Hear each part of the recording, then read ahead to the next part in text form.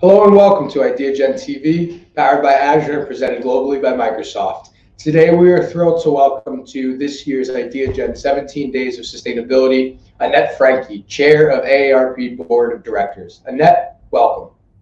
Thank you, Ideagen, for providing this platform to discuss a subject I care very deeply about, the empowerment of women and girls. I have seen in my lifetime tremendous progress in empowering women and girls and in their full and equitable participation in all parts of society in the U.S. We still have a ways to go, but it is important to remember how very far we have come. Here's one measure. About 56% of U.S. college students are women, whereas women comprise 51% of the population. This, as you know, was not always the case. Girls and young women in the U.S. today should understand that opportunities are wide open for them. They can be whatever they want to be. More important, they can be themselves. From science to sports, from politics to any profession, they can find role models who overcame skeptics and shot down stereotypes to achieve at a very high level. If they're looking for inspiration to pursue their dreams, they can find it in today's headlines, in history, and in so many cases in their own homes. Take Simone Biles, an athlete known for astonishing feats in the air. This summer, she reached new heights with her feet on the ground, teaching us all about the importance of mental health.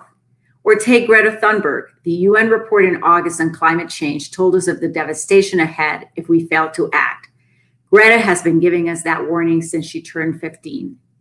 These crucial lessons from the world's greatest gymnasts and most famous young activists are accessible to every girl and woman, in fact, to everyone. As an example, my 8-year-old step-granddaughter talks about Greta with such knowledge and admiration that I have been able to see firsthand what these examples mean to the next generation. These lessons are key ingredients of empowerment, having the courage of your convictions and a commitment to connect with others to drive meaningful change. Guiding principles of empowerment also emerge from history. Eleanor Roosevelt, who broke the mold for first ladies, once said this: "Do the thing you think you cannot do." Breaking free of doubt and self-imposed limitations is so important. One powerful accelerator of empowerment is right in front of us, the example created and the encouragement given by women in our own family. My mother and her sisters never went to college. Yet my cousin is a doctor, my sister has a PhD in architecture, and I went to business school. All because we got so much encouragement and were taught to believe that we could be anything we wanted to be. I witnessed firsthand that supportive messages from mothers and grandmothers are building blocks for empowerment. Let's consider as well how men fit into this picture when fathers signal to their daughters to reach for their dreams. They factor into this equation in another way.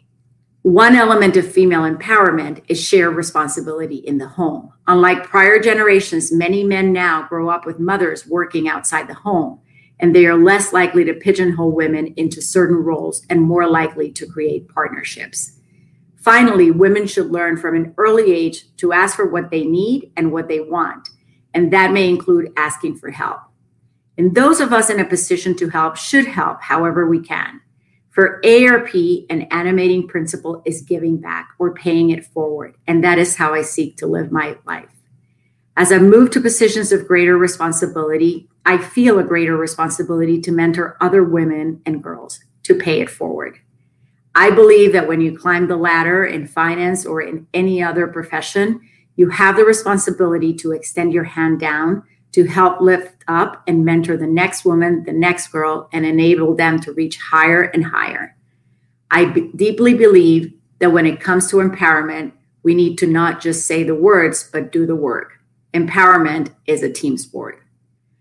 Financial literacy is a vital ingredient of empowerment. I am passionate about the importance of financial literacy from a young age forward, especially for women.